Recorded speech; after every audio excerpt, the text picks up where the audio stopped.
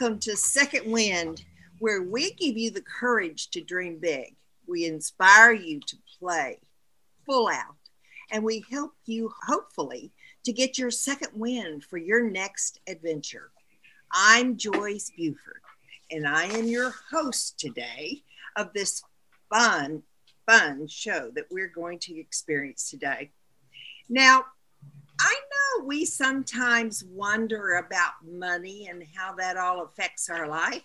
Well, let me tell you, my guest today is going to clear that for us. See, he has always wanted a healthy relationship with money, and he is teaching that to us today. And I'm excited that he's here. Now, get this, he's a certified CPA, and he is a core energetic practitioner. He's an inspirational speaker and author and CFO. Oh, I love this part. CFO of the world famous Comedy Store in Los Angeles. Now, is that not fun? I can't wait to hear his story today. But he's going to share with us today the importance of the emotion that we have around money and our relationship with money. So I welcome my guest, Bob Wheeler. Thank you, Bob. Thank you, Joyce. So great to be here. I'm excited to have this conversation. Well, I am just, when I read your bio, I was like, really? You know, I have an assumption that CFOs are just squared away totally with their finances, their understanding of the numbers. And I know you are. But you have such an interesting story of how you sort of turned and became very passionate about another part that most of us experience with our money. So would you share that with us? Yes, absolutely. Well, you know, it's interesting that you said that, it's assumed that I'm all squared away. It's interesting because I work with very successful people. I work with lawyers, financial advisors, other CPAs, doctors. All of these people, brilliant people, they struggle with money. I mean, I see some of these numbers and think, I wouldn't go into business with this person, or I wouldn't lend them $1, right? And it doesn't have anything to do with our skill set or our position in life. It's the belief system that we grew up with or what we took on. And once I realized that, I was like, oh, we're all just human beings. We're not, we're all learning this. Right. Well, I'm fascinated with how you have combined so many things in your life here. You've got fun, you've got laughter, you've got CPA, and here you've got this really good side job going on, or is it your primary job? I don't know. But I've trying to help other people become healthier. And I don't know how many hours you have in your day, but I only have 24. How many is in yours? Well, 25. I get an extra hour. You've earned it. Right. Yeah. Now I wake up between 4:30 and 5 o'clock in the morning. And I try and get a lot of stuff done before 8 o'clock because I don't want to get distracted. So I'm up and about. Yeah. So you wrote a book. Mm-hmm. And it's called Money Nerve. Mm-hmm. So tell us about why you felt so compassionate, so called to write this book. Yeah, absolutely. So what happened was I got my CPA license. I'm a success.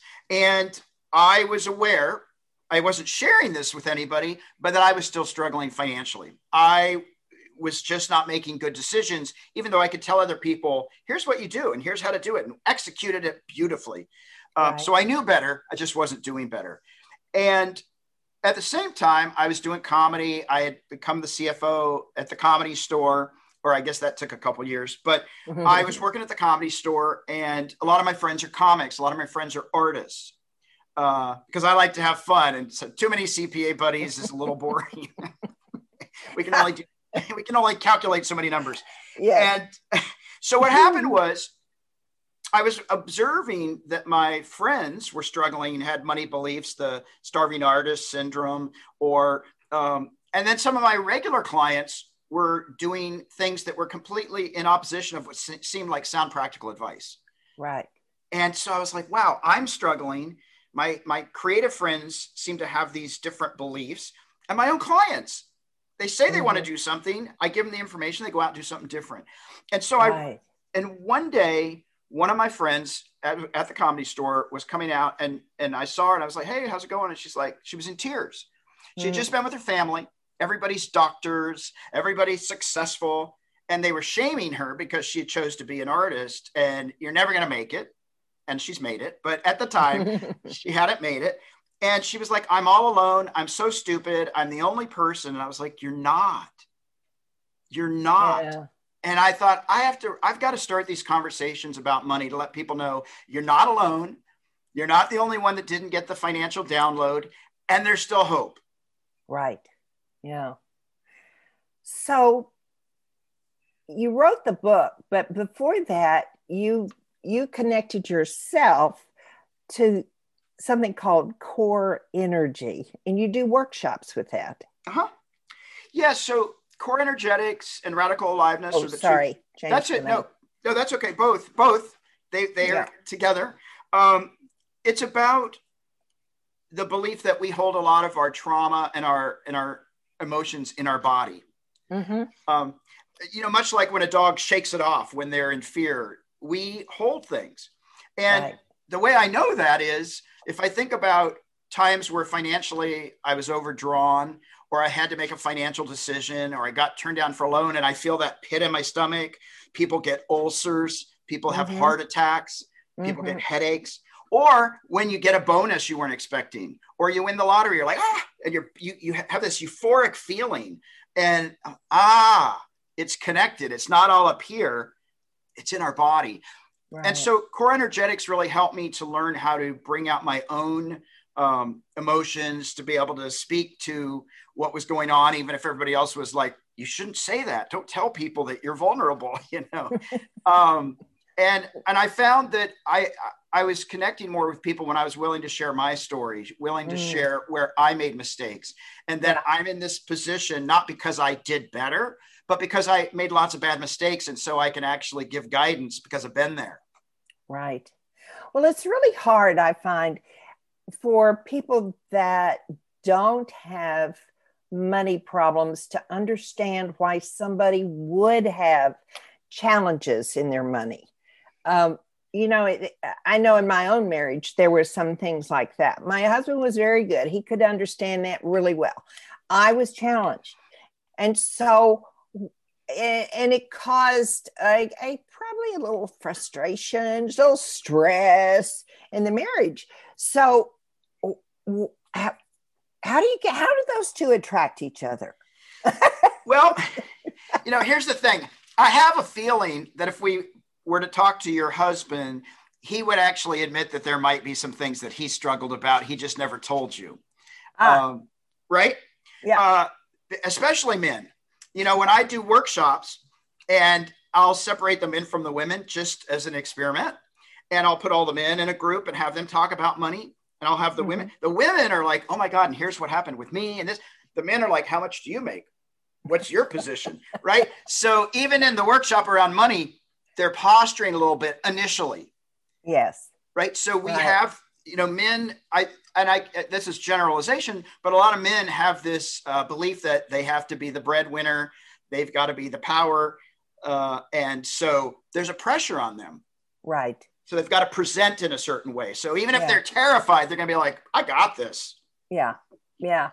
Do you see in the generations that we're living, the younger generations, that they are more open about sharing? I know I'm using myself here as an example because I think a lot of my listeners out there will identify with the woman over 50 and the man she marries and their beliefs about how they run their household. Yeah. So, it's all of, as you just said, it's my responsibility. And I think it works better if it's a team effort. Absolutely. And I definitely think that's shifting. But that reminds me, I was doing a workshop, and it was a 10-week workshop, and we were working on budgets. And I said to everybody, I want you to go home, work on a budget. What do you think you spend on stuff? And then I want you to ask your spouse, your boyfriend, your girlfriend, your kids, whoever you're living with, ask them for some feedback. Yeah. The next week, this guy comes back. He's in his mid-50s. He's like raising his hand. He's got to talk. He's got to talk. And I was like, what's up? What's up? He said, I did what you said. I went back and I asked my wife, and do you know what she said to me? She said, thank you for finally letting me into the marriage. And he was in tears because he had put his assumptions of his first wife on his second wife. And she was very traditional and was patiently waiting to be included. Yeah. Yeah. And it was, I mean, there was not a dry eye in the room because he was like, I'm not doing that again. I'm connecting with my wife. I'm starting fresh. And I think when people get into partnership, it's so much better. I've done workshops with couples, and I'll say, I'll notice like this one couple, one person would step up and they would fight the battles and the other one would rest. And then the other one would step up and fight the battles. I said, what if you do it together? What? Oh, what if you fight the dragons together? Right. As a team, right? So we're learning. We're learning. Well, I grew up in probably a household that had secrets around money. And I would think that's probably pretty common. Absolutely. Yeah. So. Well, we all have secrets, right? We're all trying to keep our secrets. And that keeps us, so we're not vulnerable. So people can't use it against us, right? Right. Especially around money. There's so much shame. We don't run around telling everybody, hey, I just filed bankruptcy last week, and you can't believe my credit card debt. It's only $100,000. But we're spending to the hilt, right? We don't share that. I mean, I've had clients tell me that their parents, they were wealthy, their parents lost everything, and all they had was their house. And they had to pretend for a couple of years to get through high school that they still had money. Yeah. And it's this game. And it's a crazy game. Yeah, it is. So how do you address, I know you do the seminars, and how many of those do you do a year? Well, usually I do 2 to 4 weekend workshops. And then prior to COVID, I was doing 2 10-week workshops that were just like 10 weeks for 2 or 3 hours a night, once a week. Okay.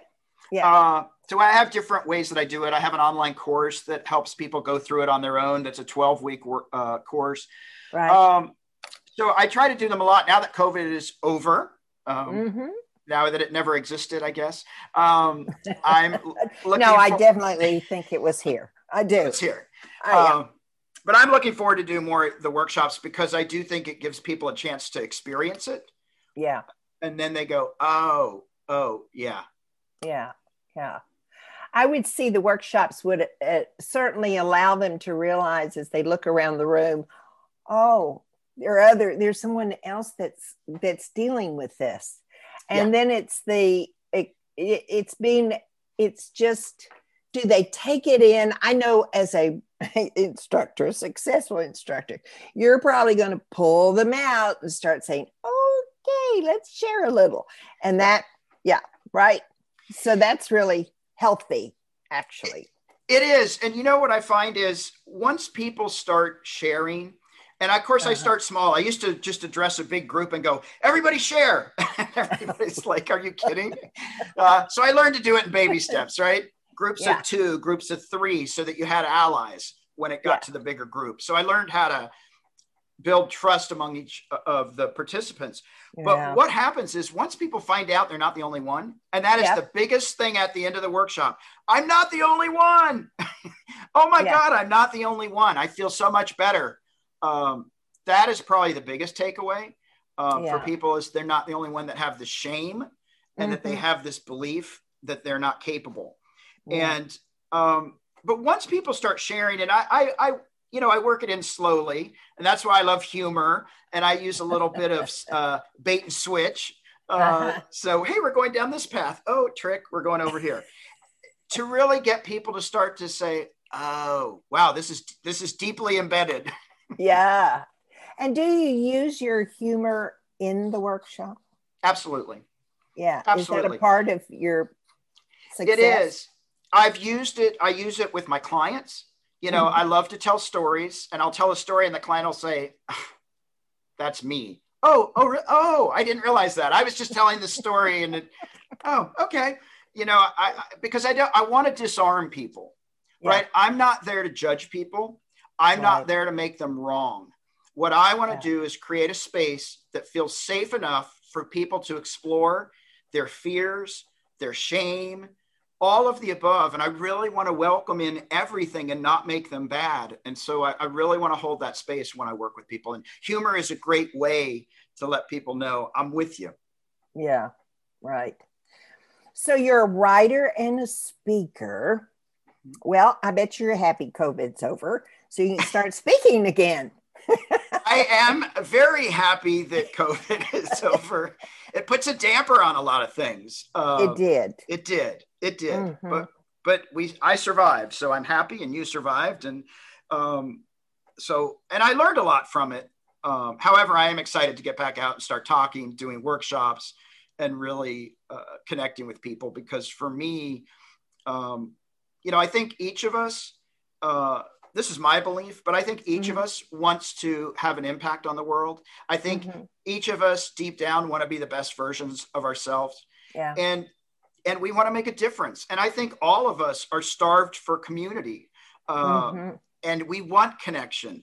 And I see it when I travel to developing countries, how connected and how much community there is. And I think we want it here, but we don't know how to get back to it. And so for me, this is a mission of helping people reconnect with themselves and having the life that they envisioned, or that they know that they wanted, they just don't know how to get there. And hopefully I can give them tools. Right. Now, you said something, you travel internationally for this. So you're training people all over the world with the same issue?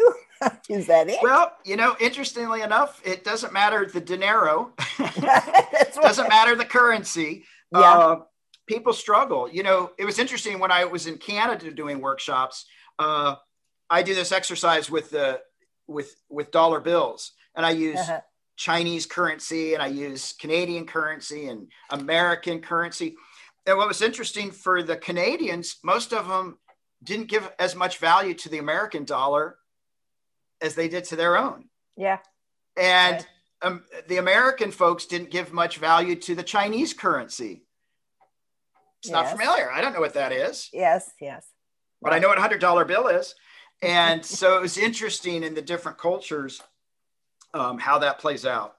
Yeah. Wonder how those new currencies they're creating are going to play out. Oh, those cryptos? Oh, yes. I don't even know the name. So I'm kind of like out of that game. There's too many of them. Too many. Oh, so weird. Okay. So one of the things I was curious about, particularly when we first talked, was just how people, I wanted to kind of switch over to the comedy side here, because I'm fascinated by that whole area. I don't, in Tyler, Texas, we don't have a comedy place. Comedy is walking on the street here. But how does one get into the comedy world? Do you just think you're funny and so you walk up on stage? Is that it? Sometimes. And there's lots of people that think they're funny that aren't. I think for me, people would always say, oh, you're funny. And I was a little guy. And so humor was the way that kept me from getting into fights or getting into confrontations, because I could crack a joke and then run really fast. Yes. Because I was fast runner. So this started in grade 3. Yeah, probably when I was 5. Yes. I think, and comics, whether they're performing or not, comics tend to view the world slightly different. Like for most comics, I think, and I know it's true for me, is I partly live in the world and I partly observe the world. So I'm not fully in it. I've got one foot in and one foot out. And so that's how comics, I think, observe stuff, is because we're there, but we're also, oh, interesting. We're outside of it too. Yes. Yeah. And so we can then observe and make note. But for me, I started doing comedy. I started doing sketch comedy, which is sort of like what's on Saturday Night Live. And you have to have other people. And so, you're doing scenes. You need 4 people to show up, or you can't do the scene. Okay. And at a certain point, I thought, I don't want to. I liked that in the beginning, because then if it failed, I could say, well, it was the other people. Yes. And then if it was a success, I was like, it was me. Security in numbers. Security in numbers. And stand-up is, you stand up all alone. And so you don't need other people to be there, other than an audience, hopefully. Right. And I started to really enjoy that. And even though I wasn't comfortable in the rest of my life speaking, I felt very safe on a stage with a microphone, and I could express anger, I could express frustration, and then go, kidding. So that in the places where I didn't feel comfortable in my real life to draw a boundary or express, I was able to do that on stage. We're all just doing therapy. Yes. Well, I noticed particularly in the late night shows, for those guys that didn't have an audience sitting in their studios. Yeah. I noticed some adapted easier than others. And I really put them all on the same ladder going into it. But when I saw them interacting, some were really struggling not to have that feedback. It's really hard. You need the feedback. It's hard. I've had to do comedy sets to a camera. Oh. And you're like, hey, camera. Just staring at you. It is hard. Does it knock off your timing? I mean, timing is very important, isn't it, in comedy? It does, because when you've got a room of 500 people and you're not sure if the joke's going to hit, but it hits, know instantly, because the entire room is on fire, and you're like, I'm right on target. Yeah. Laughter is such a way of improving somebody. I mean, it's like, oh, they like me.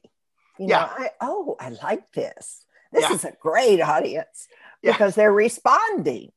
Absolutely. And you can't make it the responsibility of the audience to love you, because you can smell the desperation of some comics that are like me. And oh my God, I came out to have a good time. I paid a babysitter. I'm having a drink. Don't make me have to take care of you, comic. Yeah. I like to watch comedy on YouTube. I think it's fun. Yeah. And just seeing all the different kinds, all the different topics they carry on about. Oh, yeah. Some I'm going, this is so weird. Enough. I'm living it. Don't give it to me here. No, What do you do when a joke just falls flat? And that has to happen to everybody. Oh, it does. Well, the first thing, when I was first doing comedy, and I'd go to open mics in different places, I always took a friend. So that way, if I bombed, my friend would say, I still like you. You're still a good person. Because I just didn't want to walk off stage and have nobody. Right. But look, when it bombs, sometimes it's a good thing. Like, I told a couple of jokes and had such a strong reaction, like, we hate you. I'm like, cool, I got a reaction. So I know that the topic is hot. Yes. I just now have to find the funny in it. Right. Oh, so if I take that negative, so if I take the negative feedback as, oh, I got a strong reaction, let me adjust. So it might take me a few weeks to get the joke. Right. But I go in knowing this is probably not going to work. Other times you do some stuff and it's painful. I did a show early on. People initially thought I was funny, so that was nice. So I hadn't had a lot of failure my first couple of years, and I was in this competition, and my comedy was very, very clean, very Disney, because people are like, you can't talk dirty, you don't look like you can be mean, you must do this. And I was the last comic, and we were told to keep it clean, but everybody in front of me was filthy, dirty. Oh. And then I come up with my Disney stuff, right? They hated me. Hated me. And I had never been on a stage where I couldn't see the audience. And it was pitch black. So all I see is little sparkly lights, no audience, no laughter. Oh, no. It was the longest set of my life. And it took me like 6 months to be able to even tell a joke and be funny. It was very painful. The next 6 months I would get up and people would go, yeah, you're not funny. Oh, no. And was that because of your attitude? Something shifted. Yeah, I lost. I think what happened was I had been so fortunate that I hadn't had a lot of pushback, that the first time it happened, I was like, well, this is not fun. Yeah. And it was very scary. But I just kept getting up anyway, because you just have to get up. And, you know, I like for our that. audience. That's a good message there. You just have to keep showing up. You keep showing up, and eventually you find your comfort level and you find your rhythm.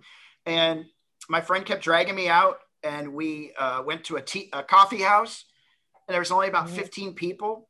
I started telling jokes, and people were coming up saying, oh my God, you're the funny, like I could have recited the alphabet and people were like, that's brilliant. Like C, D. And then I got it back. And so it's how often do you do comedy? Are you performing? So right now, not at all, because, well, COVID just, got over with.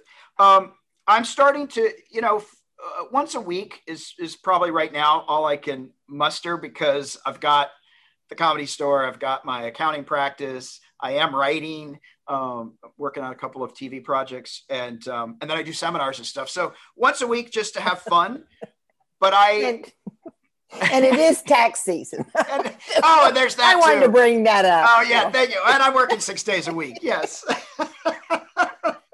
I just thought I'd add that in. But I have an extra hour every day because I get 25. So. Oh, very good. Very good. In the order of, I won't say which is more fun, that would be me. But in the order of what priority you're working on regularly or in your day, what is your order of attention for all of these many different things, hats that you wear? Well, I would say that the underlying theme of all of them is being in service. Mm-hmm. And so for me, the awareness of money and emotions and what people are holding sort of guides whether I'm dealing with my clients.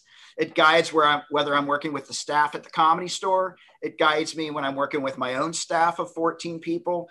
I'm constantly aware that people bring their stuff and they don't always tell me.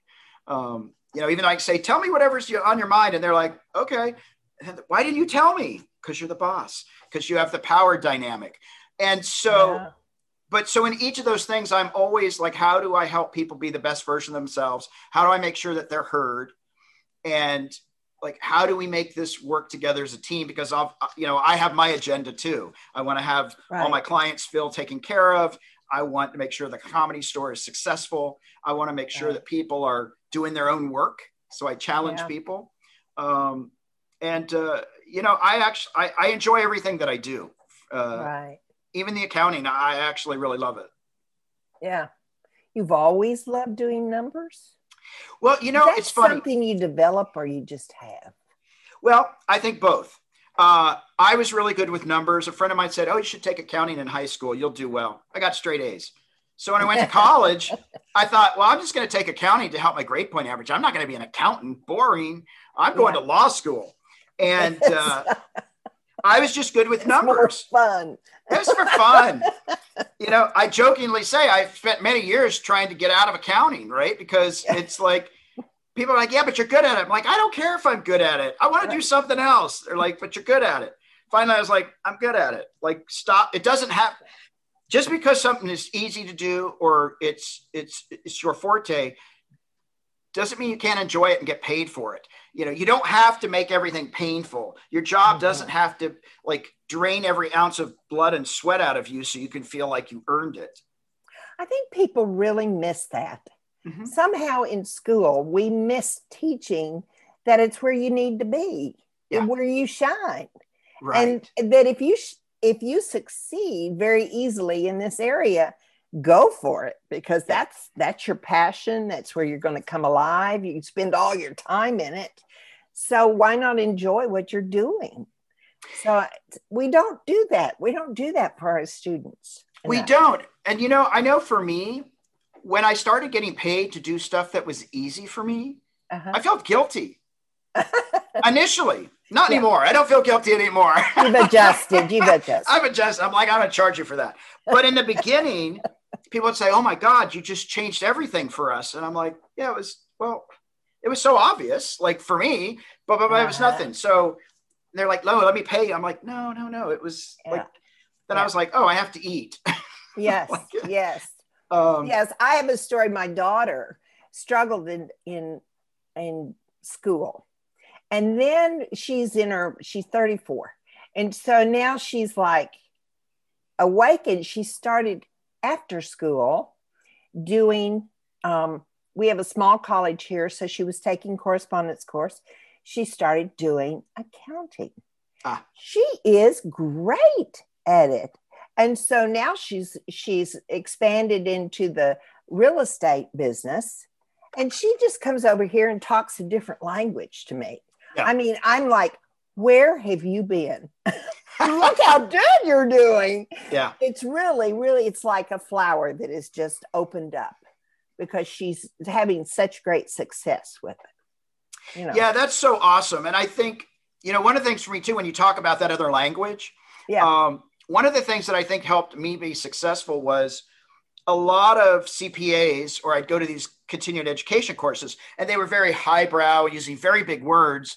I'm like, hey, I'm a hick from a small town. I don't know what that word means at all, right? And everybody's like, oh my God, I can't believe. Thank you for asking. Right? I don't want to be pretentious. I don't know what you're talking about. Like, give it to me in layman's terms. And that helped me to, when I talk to my clients, I don't talk above them. Like, well, if we depreciate, then we capitalize, then we section 179 and we do a 1031. They're like, what are you talking about? Right. Okay, here's what we're going to do. We're going to defer the gain. We're going to save your taxes. How does that sound? Great. Right. Yeah. Sounds good. Yeah. I like that. Yeah. As our taxes keep growing. Oh my gosh. Yeah. I know. So you spent over 30 years helping, because you're very young. You can't have 30 years. I started when I was 7. Yes. I know. With the comedy. Exactly. Yeah. Well, yeah. The first 10 years was learning. The first 10 years I worked for other firms and all that stuff. And I think that's where I actually got my confidence, because one of the CPA firms I worked for, they were giving me all the work. And I thought, well, they're not reviewing my work and they're putting all this responsibility on it. So I triple checked my work because I didn't want it to be wrong. And so I got so much experience because they gave me so much freedom. And that was important. But I will also tell you, when I got out of college and I interviewed with the big firms, I got the feedback. They said, look, we really like you. We sort of want to hire you, but we have a feeling that you won't comply very well. And I said, what does that mean? I wouldn't stay in the box. I wouldn't wear my gray suit and I wouldn't follow all the rules. They're like, I think you like to push things and challenge. I'm like, I do. And they were like, we need people that just comply. I'm like, that's not me. Don't rock the boat. I will rock the boat. So a smaller firm was much better for me because I was going to rock the boat. And how long was it before you were in your own firm, developed your own firm? So it took me 10 years. And then I've had my own business for the last 21 years. Right. Yeah. And then I brought a partner in. And so when you work with a couple or person, do you help them develop their skills in organizing and spending their money? So I do a couple different things. So some people, it's more practical. Like, I want to do a budget. How do we allocate? And we go through all that. And okay, well, here's how much money you have. Here's what we need to accomplish. Here's the debt. Here's the savings, our targets, boom, boom, boom. And we push that out. Other people have more complicated relationships with their spouse around money. And so we might actually just start talking about, hey, what's something that happened this week? Oh, well, my wife went and picked this $300 a night restaurant and I wanted to have spaghetti. Okay, wait, let's stop. Let's unpack that, right?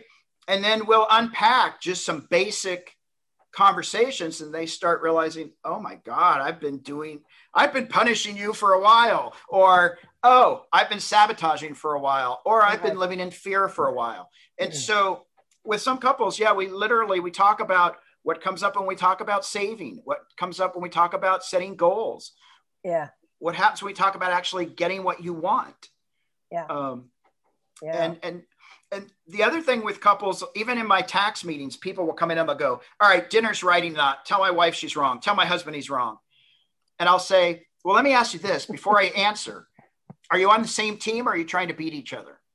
And they're like, because I think if you're on the same team, you might actually go further. And so maybe this isn't the best way to engage in teamwork, you know? Yeah.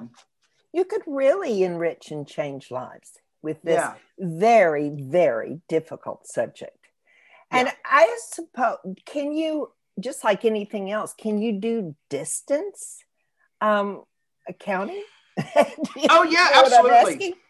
Yeah, absolutely. So I have clients in China. I've got clients in France. We do a lot of international.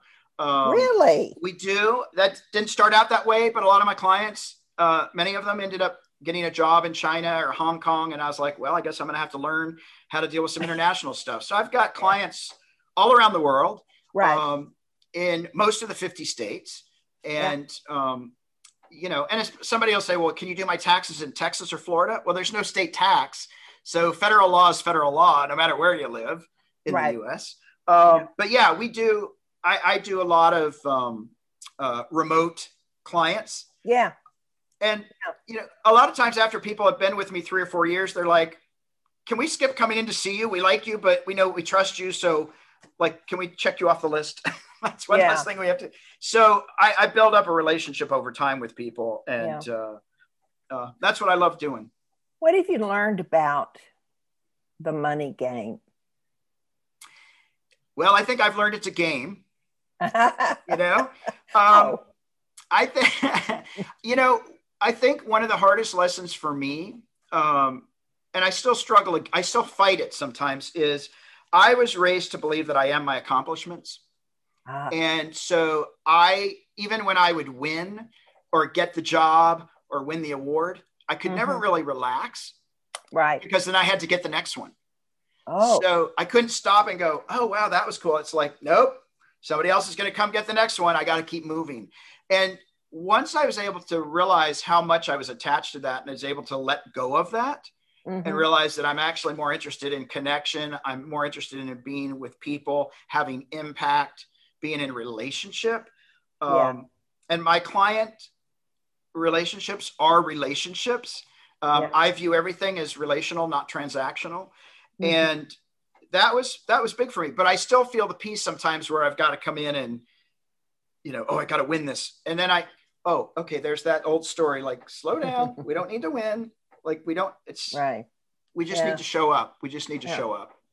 It seems to me, just looking over our country over this last year and so forth, that the money has just gotten out of control. The competition is huge. And I am in Texas. So, you know, I'm seeing lots of this. And sometimes I think we forget what the gift is, just to be, you know. Great, we've got money. Great, you can go to do this and this and this. But how do you measure up as a person? You know, how do you care about your neighbor? I mean, I'm worried a little bit about us. I would like for us to recenter, but I don't know. Well, you know? I think COVID helped us a little bit with that, of having to get back. I know so many people that said, oh, wow, I got to meet my kids. I knew they were living there. I didn't really know them. But they just showed up for Christmas. But I think your point is so valid, because, you know, I've worked with CPAs and financial advisors that'll say, hey, Bob, if you do this, you could save 30 minutes of talking to clients, and then you don't ever have to talk to them. And then if you invest in this, you never actually have to talk to your clients about investing. This will just do it automatically. And now I don't have to see anybody. I'm like, but I want to see everybody. I actually want to know if they had a baby. I want to know if they're getting married or getting divorced. I want to know what's going on. I want to be engaged. I'm not looking for ways to have less time with my clients. I'd like to be efficient, but I'm not looking for less face time. I love my clients. I enjoy being with people. And I think we all need to remember that how important it is to just be. Yeah. Well, we're coming to the close of the hour, and I just hate to say goodbye to you. I don't want to say goodbye to you, but I have to move on as you do. I know, because you have only 25 hours today. That's right. That's right. So tell us about your website. You have a lot that you offer on your website. Absolutely. And so just tell us a little bit about that. How to get there. It's themoneynerve.com, and that's nerve, like a nerve, like you pinch it, not a nerd. I am a money nerd, but it's themoneynerve.com. I have a podcast called Money You Should Ask. I talk with lots of people with their money beliefs, money blocks, life challenges. We do blogs. We have tools for people to use, practical stuff, emotional stuff. We've got the book, The Money Nerve, and there's an online course called Mastering the Emotions of Money, which is a 12-week course. I also have a Money and Vision group that meets every other Thursday. That's open to anybody, and that's done a lot of people from East Coast, West Coast, and we have an hour and a half every other week, and people talk about goals, talk about struggles, and it's just open to people that want to join. It's a great way to test the waters. And so we have an array of services, and if people have any questions, they can reach out to me through the website, and I do respond, and we love to help people and engage with folks. So if I'm a beginner joiner upper to your website, where would be the starting point? Because as you're talking about all those different things, which are wonderful opportunities, but I kind of wonder where would be my level to start if I'm a beginner or if I'm an intermediate. Yeah. I would go to the blogs. Yeah. And I think reading some of those blogs and some of the stories, then you can say, oh, I resonate with that. Oh, I didn't okay, there's other people that are thinking that. So I think that's a great way to sort of test the waters and go, yeah, this touchy-feely stuff, I got it covered. I don't need it. Or, oh yeah, there's something here. Yeah.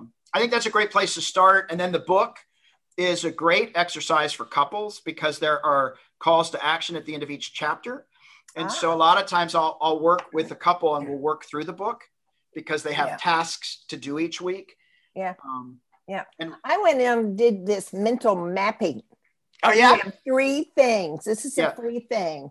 There are 3 different things. Mental mapping is one. Mm-hmm. What's the other 2? Oh my God, you caught me off. Hello. You've got the paper. That's embarrassing. I should be on top of that. You can start with mental mapping. That is a great way to go. They will feed back to you, and then you can move on to the next one. There are 3 phases in this little exercise, which I intend to complete all of them. That is there awesome. You go. Yes. That is awesome. I'm so busted. That's all right. That's all right.